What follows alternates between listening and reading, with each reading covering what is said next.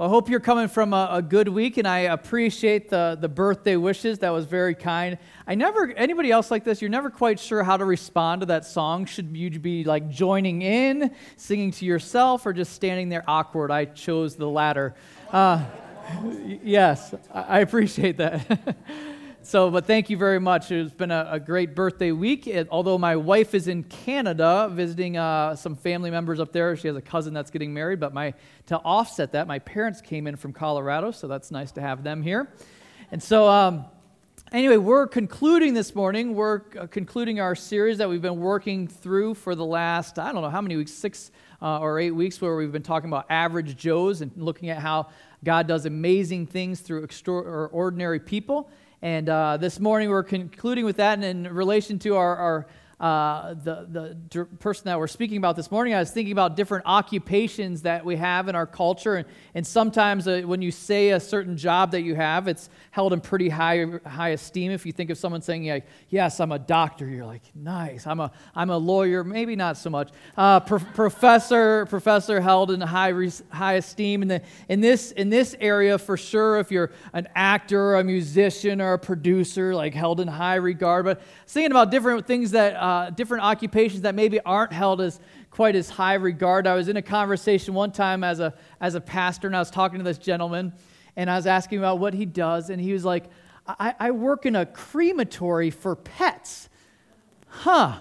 What do you do with that? And he's like, yeah, I adjust the temperature of the incinerator. And I'm like, whoa, cool. So I went to visit his work, and I'm not even joking, to see what he did. Pretty fascinating. But point being is, and you're like, well, how does that relate? Point being is that in any culture, there's kind of a hierarchy of different ways that jobs and things are perceived. In that culture wouldn't have been any different.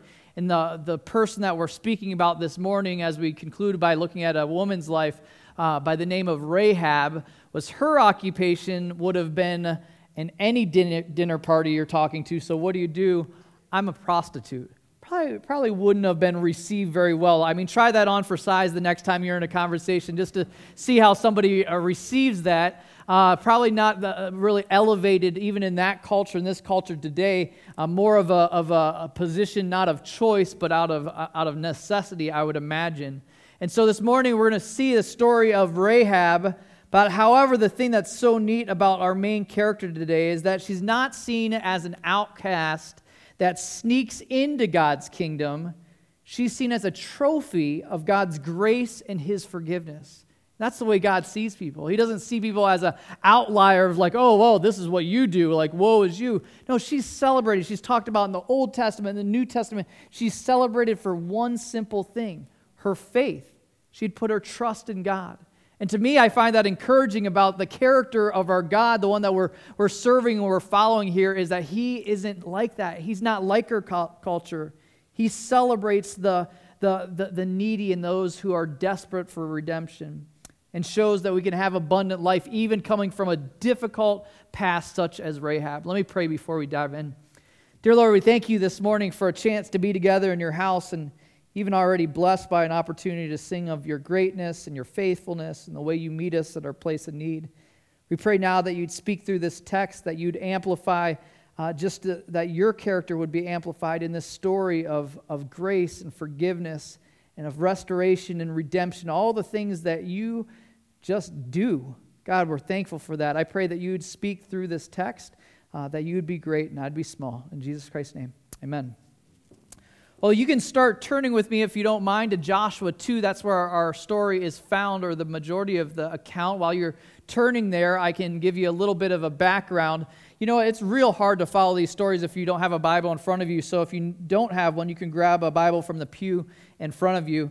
I guess it's not a pew, it's a chair. But you can grab one there. And a little background on the story is Rahab was living in a city that was headed towards destruction due to its unbelief and blatant rebellion. Jericho was a primary city in that area. It was the center of idol worship. What they were most known for was worshiping the god named Ashtaroth, which is the goddess of the moon. And because of the rebellion, because of their choice to reject the God of the Israelites, they were headed towards punishment. In fact, Hebrews 11:31, you can see it on the screen there, says this, by faith, Rahab the prostitute did not perish with those who were disobedient. The two things that you see there is one was that they're about to be punished for their disobedience, and you see the key word is the thing that redirected their or Rahab's eternity and her family's future was that word faith. And so she's a story, she's a picture of God's response to anyone that would have put their faith in him. That's the truth of that time as you look at these different nations that were that saw even complete annihilation. The opportunity was still extended even in that time as you're reading through the Old Testament. A lot of times you read through the Old Testament and you're like, what's going on here? Such punishment and such just drastic measures. But still, this is a picture of an example of just anyone, what it would take, just the simple belief and trust in God, and God would have rescued people. And so to me, I see hope in that, and I learn a bit about the character of God. But take a look at chapter 2, verse 1. We're going to see a lot about this woman and learn about what it looks like to truly follow the Lord in faith. It says this, and Joshua, the son of Nun, sent 2 men secretly from Shittim as spies, saying, go view the land, especially Jericho. And they went and came into the house of a prostitute whose name was Rahab, and lodged there. And it was told to the king of Jericho, behold, men of Israel have come here tonight to search out the land. Then the king of Jericho sent to Rahab, saying, bring out the men who have come to you, who entered your house, for they have come to search out all the land. But the woman had taken the 2 men and hidden them.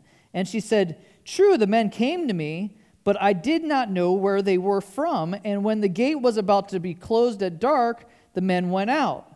I do not know where the men went. Pursue them quickly, for you will overtake them. Let's pause there for a moment, a little bit of explanation. The first thing that you should know is Israel has set up camp just on the other side of the river next to Jericho, and they're just finishing the past 40 years of wandering. If you're familiar with the nation of Israel, that was a long season after their lack of faith, and now they're about to be introduced to a woman of faith, which is pretty interesting. But because Jericho was the largest city in that region, if you think militarily wise, they were wanting to move into this land, which was a region of Canaan. The most obvious first step in that process would be to take out the major city, right? Does that make sense from all you military experts? And so Joshua is sending in his spies, kind of the same thing that played out 40 years prior, sending in 2 spies to just kind of scout out the land and figure out what's going on before they attack. And so these 2 spies are putting themselves at a pretty high degree of risk. That's not a job. Talk about occupations that are hazardous. Like, that's not a job that you'd want, because what happens if you get caught? Doesn't end well for you. So there's a lot at stake for these 2 guys going into this town. And I'm sure the city was on high alert, and so the word gets back to the king that they're there. But the thing that's interesting is what I thought was the first thing I noticed in the text is, where did the spies go to hide? I'm like, wait a second. They went to, their first stop in this town was coming into the house of a prostitute.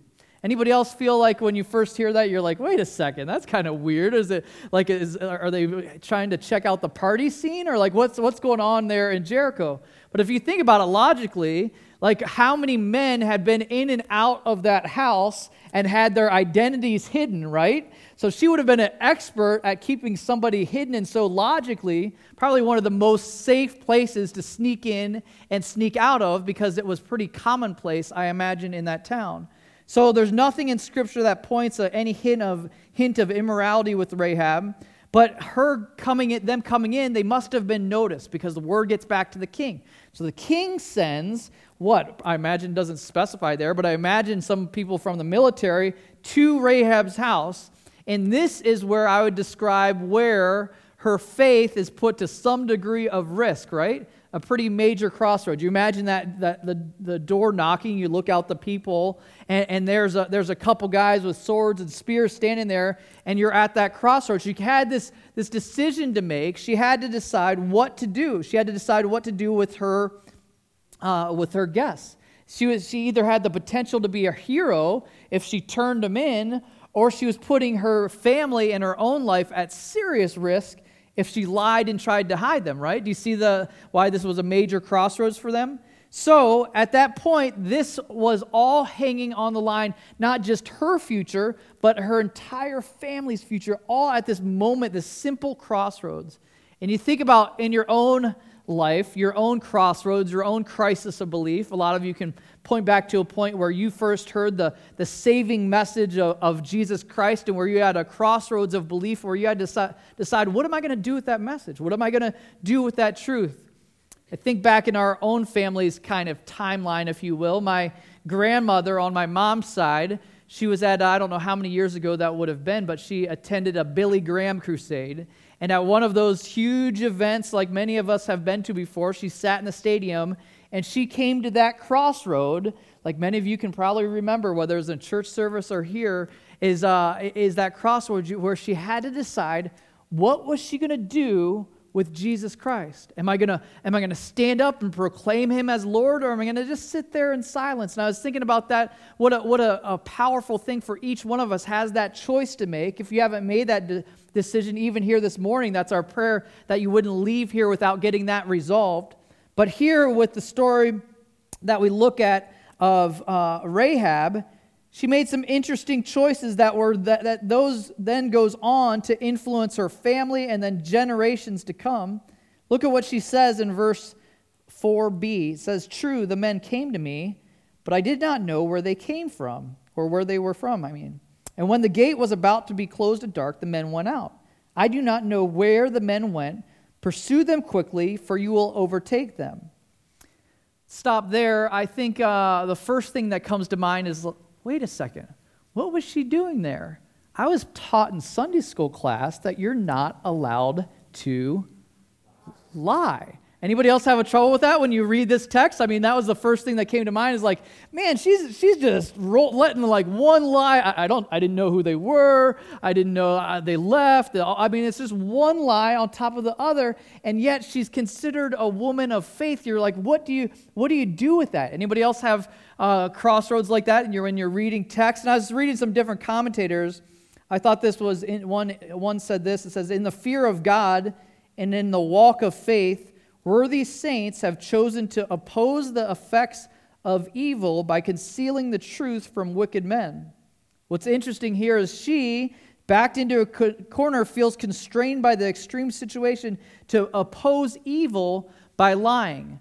What's interesting, though, is nothing is ever said in the text that condones it or encourages it. That's not what's pointed out. But you also have to remember that this was the very first step of a pagan woman living in sin with no biblical background. I'm guessing she didn't have a nice plaque of the Ten Commandments on her wall in the brothel. You know what I'm saying? Like that wasn't part of the decor. And so she's starting from scratch. And so what God looks to, what does Scripture say? He doesn't see the outward stuff. He sees straight to the heart. He sees her heart. And even though she maybe made some unwise choices with how she responded, God could have been even more amplified with his radical way. He could have saved them if she would have spoken truth. But God works with us despite poor or good decisions, right? Like Scripture is jam-packed of examples of that. And so God uses good and bad choices for his glory. So this pagan sinner with no background in the things of God is commended for her faith. It's talked about in the New Testament, in Hebrews 11, again in James 2:25. Multiple times it's pointed to is about her faith. She took a serious risk. She put herself on the line and her entire family.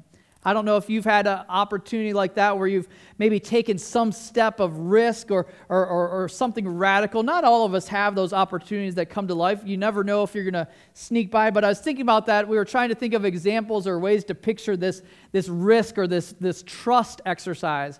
And I don't know if you guys have done it at some point in your life, maybe at camp, one of those trust falls. Have you ever done that? I remember at one camp doing that, and you fall back, and that sinking feeling of, wait, are they going to catch me or not? We tried to recreate it when I was a young adults pastor, but we wanted to kind of do it like amplified a little bit. So we had a gymnast in our group, and long story short, we had him go to the top of a 6-foot ladder, do a handstand, and then drop backwards into a group catching them. So that was like the most extreme version we could think of the trust fall. But to some degree, I think of that being the picture of Rahab right in this moment, saying like, hey, this is it.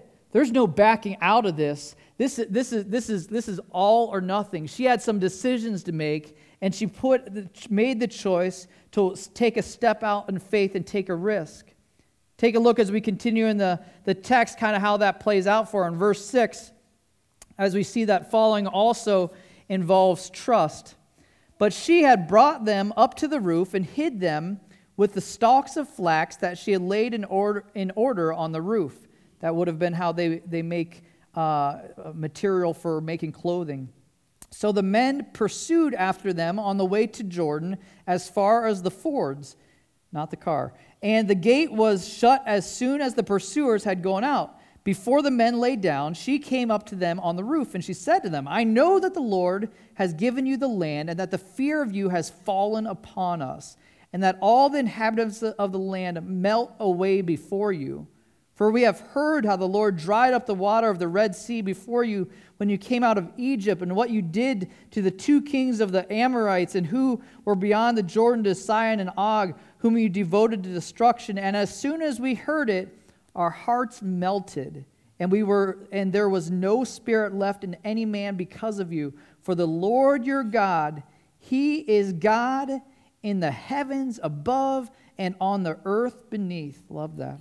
Now then, please swear to me by the Lord that as I've dealt kindly with you, you also will deal kindly with my father's house, and give me a sure sign that you will save alive my father, my mother, my brothers, and my sisters, and all who belong to them, and deliver our lives from death. And the men said to her, our life for yours, even to death. If you do not tell this business of ours, then when the Lord gives us the land, we will deal kindly and faithfully to you. A little bargaining there. Then she let them down by the rope through the window, for her house was built into the city wall, so that she lived in the wall. And she said to them, go into the hills, or your pursuers will encounter you, and hide there for 3 days until the pursuers have returned. Then afterward you may go your way. The men said to her, we will be guiltless with respect to this oath of yours that you have made us swear. Let's pause there. I know that was a lot to swallow, but that's kind of the summary of the story of how it played out after the coast was clear. So after the guys came knocking on the door, she had that moment, that crossroads in her belief, in her faith. She rushes right up to after they leave, after the coast is clear, to talk to them. And I love it because it's probably one of the more powerful professions of someone's faith that you can see in the Old Testament. Look in verse 11b what she says. She describes the Lord. She says, for the Lord your God, He is God in the heavens above and on the earth beneath. She acknowledged who He was. She knew directly. It wasn't a God, small letter G. It was the God. Like I mentioned last week, the stories of God's miraculous deeds rippled through these different cities.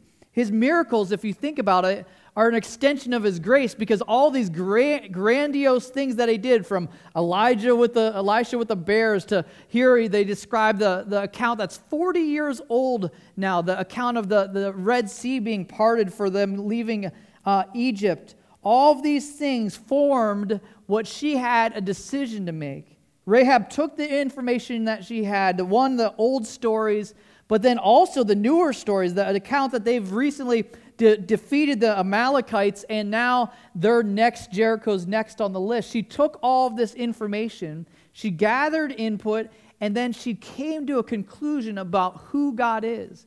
You think about it, that's the same thing that's true today in today's world. People have a choice to make. They have the stories of the past. I mean, we just saw it on the big screen with a bad portrayal of Noah just recently. We just saw, I mean, it's all around us. People are familiar with the accounts of the Old Testament, stories of God's greatness. And like you talk to any Joe Blow on the street, they can point to different Bible stories that maybe they've heard secondhand. But not just old stories, also new stories. New stories of somebody they knew that their life was redirected or changed. People have this information, and it's laid out before them, and they have a choice to make as to where they place their trust. I've mentioned my older sister often in services, but her job, she works in a pretty challenging job where she visits people in hospice that are terminally ill. So she basically visits people in their homes, and really she sees it as a fantastic opportunity to give one last degree of hope and explanation of the gospel truth to people. She comes back with just the most crazy, extreme stories of God meeting people in their very last moments. It's pretty interesting just chatting with her. She was giving me a one story she was telling me about that was unrelated to her job. She was on a flight somewhere and sitting next to the person and struck up a conversation. You know how you kind of have that crossroads where you can either pretend like they don't exist and just look forward, or you actually acknowledge their existence and talk with them. Hopefully we as Christ followers make the latter choice and engage more often than not. Well, in this instance, she had a long conversation with this gentleman that was sitting next to her, and got an opportunity in the conversation to just lay out who Jesus was and how he loved her, and how by putting her trust in him, his eternity could be redirected. And you could see at some point she was saying in the conversation that he was grabbing hold of some of what she was saying. But then it kind of turned a corner where he started to kind of show a little bit less interest as she's talking about. But she asked one last question. She said, hey, just wondering, what would it take in your life for you to acknowledge that there's a God and finally put your trust in him? What would it take? Like, how long, what would take it to move you from off the fence to actually embracing Jesus Christ as your Lord and Savior? And she said, he kind of said with some sarcasm, he was headed to a golf tournament somewhere in the Carolinas area, and was headed to a golf tournament, and he's like, look out the window, and the whole forecast for the whole weekend, it's supposed to rain, it's supposed to be miserable. I don't even know why I'm going on this trip. And he said, you know what, if God could give me sunny skies this weekend on the golf course, then maybe I'd believe him. Like, it's kind of like, ha-ha, like, good luck with that kind of a joke. And she turned to him and she said, well, I'm going to pray that happens. And when you look up and you see those sunny skies, you remember this conversation. And he's like, all right, crazy lady. And so you can guess where this story's going. So all weekend she's just like, all right, God, here, we're putting you to the test. Sure enough, look up, blue skies, perfect sun all weekend, perfect weather, golfing person's dream weekend all weekend. She never had a conversation with him again, but those are the kind of things that mark somebody's memory. Like, that's hard to get out of your head, right? That's the same that was the case with Rahab. She had heard the stories. She'd seen the stories. She was in the middle of it, and she had a crisis of belief, and she came to the point where she had to trust. But I was thinking about it, once she stepped out of the boat, once she did that extreme trust fall, there was no turning back, right? You can't go back to the guards and be like, sorry guys, I was lying about that. You know, like that wouldn't have gone well for her, especially on the social ladder that she was on. Like that wouldn't have gone well. So there's no turning back. And there's really no sign or point of that anywhere in Scripture pointing to her ever turning back. Once she made that decision that she decided to follow, made me think of the song, that old hymn, I've decided to follow Jesus. You guys can maybe remember the lyrics to that. I've decided to follow Jesus. No turning back, though I may wander, which is possible, I still will follow. No turning back. I would sing it for you if I had a good voice. The world behind me, the cross before me, no turning back. Though none go with me, still I'll follow. No turning back. And that's the crossroads that she came to. She had to place her trust in him. And here's the thing. I am yet in my lifetime, and maybe you can think of the conversations you've had with somebody older in their life. I've never had the conversation with somebody that said, you know what, I chose to fully dive in and follow Jesus Christ, and I wish I wouldn't have done that.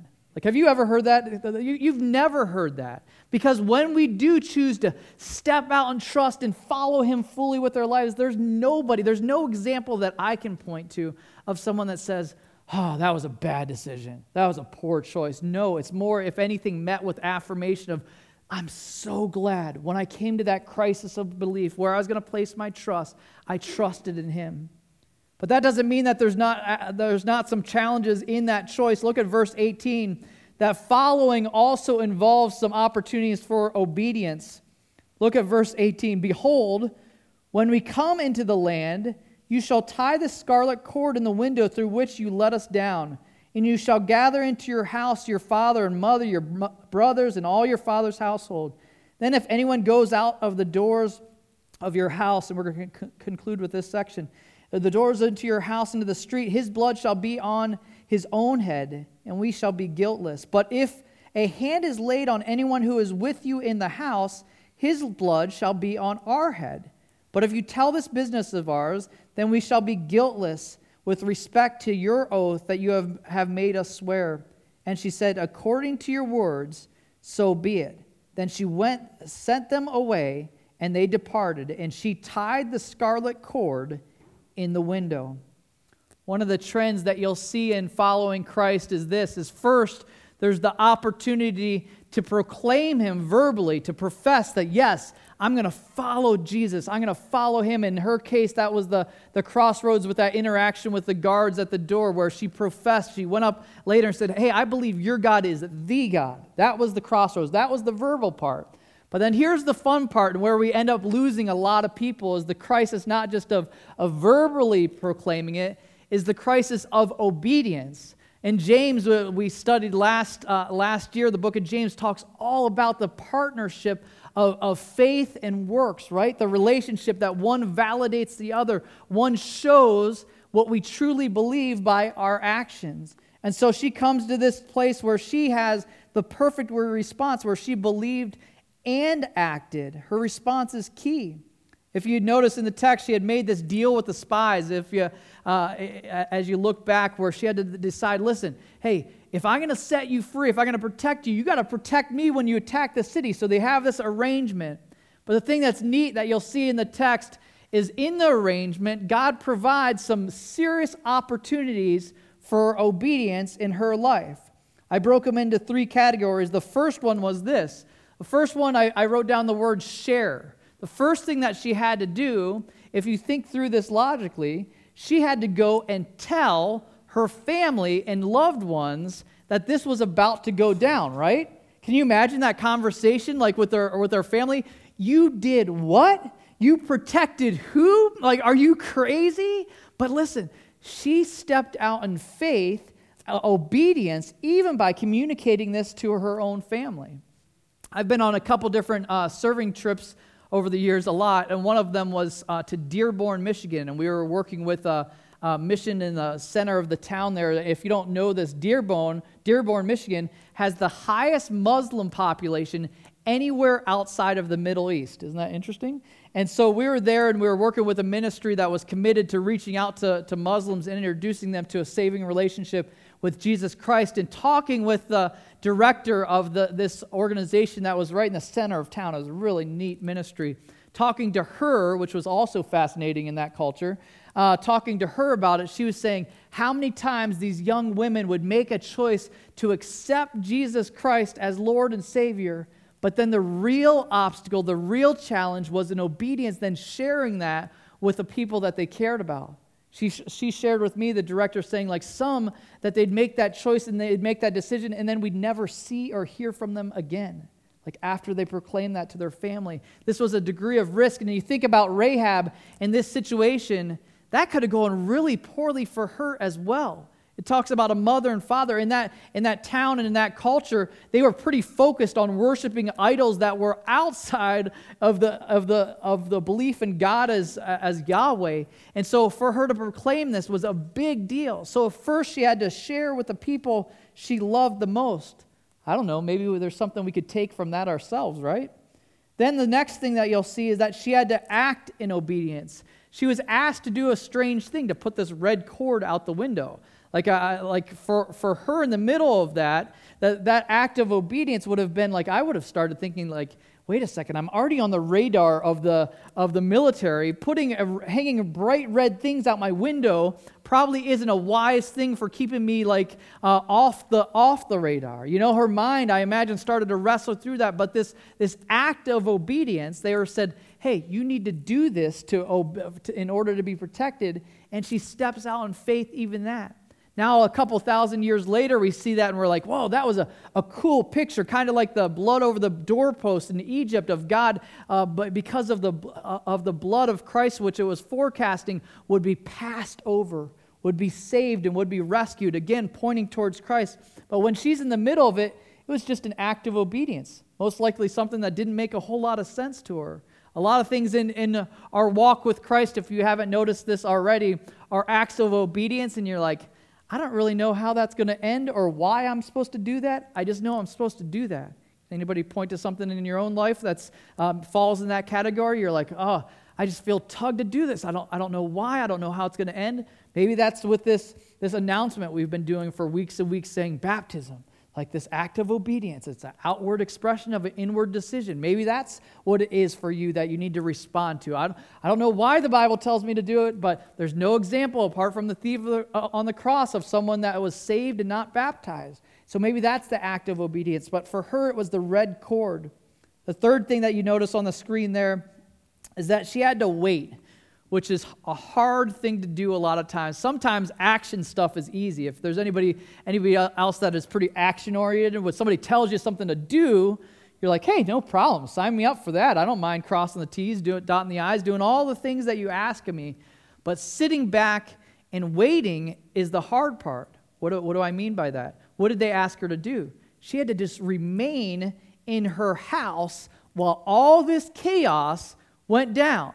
Imagine while they're marching around the city and you're like, man, I don't want to stay in my house. So imagine like the degree of fear as there's panic setting in all around you. All you're asked to do is just wait in the midst of the chaos, in the midst of the extreme. That's what she was called in obedience to do, was to wait in her house. Who can tell me how the city of Jericho was eventually overcome? What happened to the walls? They fell down. Where did it say that Rahab lived?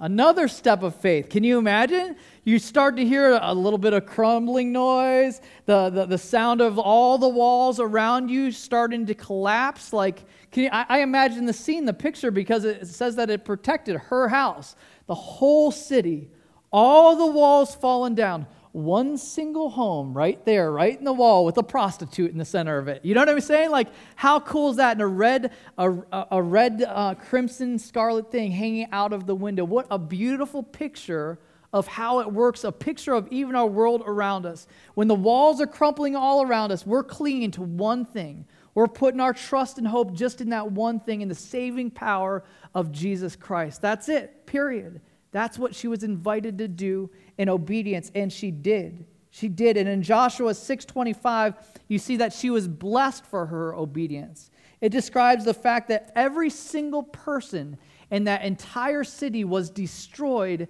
except for her and her family, because this decision that she made to put her trust in the true God. Ultimately, Rahab goes on after the Israelites have taken possession of the city. She goes on to marry an Israelite by the name of Salmon. His name's spelled salmon, but I wasn't really sure what to do with that. From the tribe of Judah, her son, his name was Boaz. Anybody remember Boaz in the story with Ruth? Ultimately, 26 generations later, she's in the line that leads to Joseph, Jesus' legal father. Pretty cool to see. Not only was she rescued and redeemed, she was restored to being a beautiful bride with an awesome family line. You can see the account of Boaz, like he saw extreme success, was able to bless many others because of this simple act of trusting in faith. So her, as a picture, I was thinking about this, I'm like, why did God even include this story, this account in Scripture? Why is that even there? Because this is a great picture of our God. This is a great picture of the extremes that He goes to rescue. The extremes that He goes to rescue. They didn't need this account in order to come up with a strategic military plan, right? Like that, it was no help. Maybe helped with the morale when the guys got back to the camp and they're like, hey, they're all melting over there, and so we should move in. But so morale, it was probably a boost, but military strategy didn't help at all. So the beauty of this picture, in my mind, is the fact that it's an account of God pursuing a prostitute. God pursuing a prostitute in the midst of a city that had completely rejected him because he wanted to draw her to himself and redeem her and redirect her future and her family line's future. It's a beautiful picture. I think it's something we should cling to. Let me pray for us. God, I thank you for this account. It's kind of a random account of this prostitute in the middle of a city that's about to be destroyed, being rescued by you. I thank you for that picture of her, that you made the choice to pursue her and draw her to yourself, and her steps of obedience and faith was all that was needed. I pray for us to draw from that in our own walk with you, not to just be a professing of you with our mouth, but actually stepping out in acts of obedience. Maybe for us it's the same things that you're calling us to. Maybe you're calling us to share, to talk with those we love and care about the extreme love that you've extended to us. Maybe for us, it's not about sharing, it's just about obeying, about doing things that you know that you've clearly placed on our hearts to do. God, I pray that you'd stir and move in our hearts appropriately with that. Or maybe it's just a waiting thing. Maybe you've just invited us to just wait and trust in you. I thank you, God, that through this, it's a picture of your love and grace and how you make broken, messed up people beautiful things. We love you and praise you. Amen.